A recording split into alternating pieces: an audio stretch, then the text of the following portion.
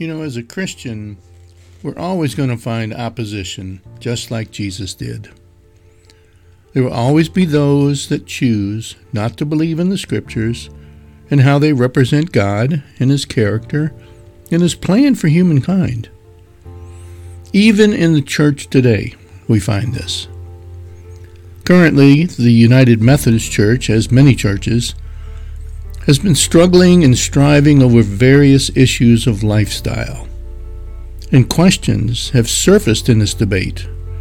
Questions like, isn't God a loving God?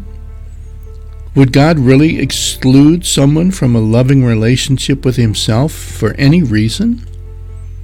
If so, is God's Word still relevant in the culture today and in my own life? I think trust seems to be at the heart of the issue. Do we really take God at face value and trust in Him or not?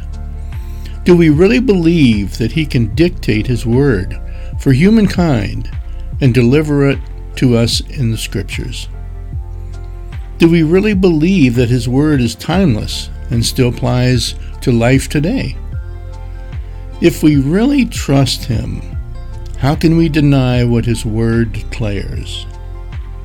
Does not trust in God mean trusting in something that we do not comprehend or necessarily even agree with? In the Garden of Gethsemane, didn't Jesus say, "Not what I will, but what you will"? How about us?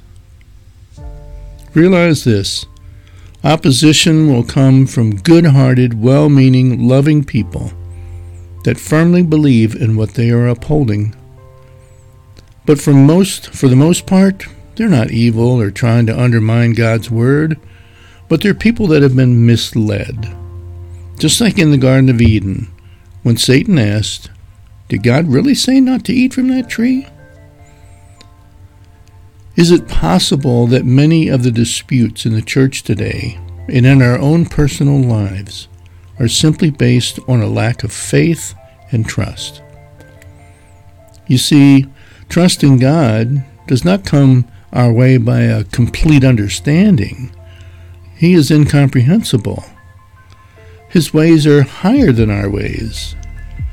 Trust only comes when we're willing to accept what He says to us and to let it settle in our hearts as in the heart of a trusting little child. Jesus asked the Father to forgive those that were persecuting Him because they didn't know what they were doing. So what's changed? Nothing that I see. Note to self, I'm as guilty as those that persecuted Jesus. Trust in what God has said, not on my own understanding, even when I don't like what He has said.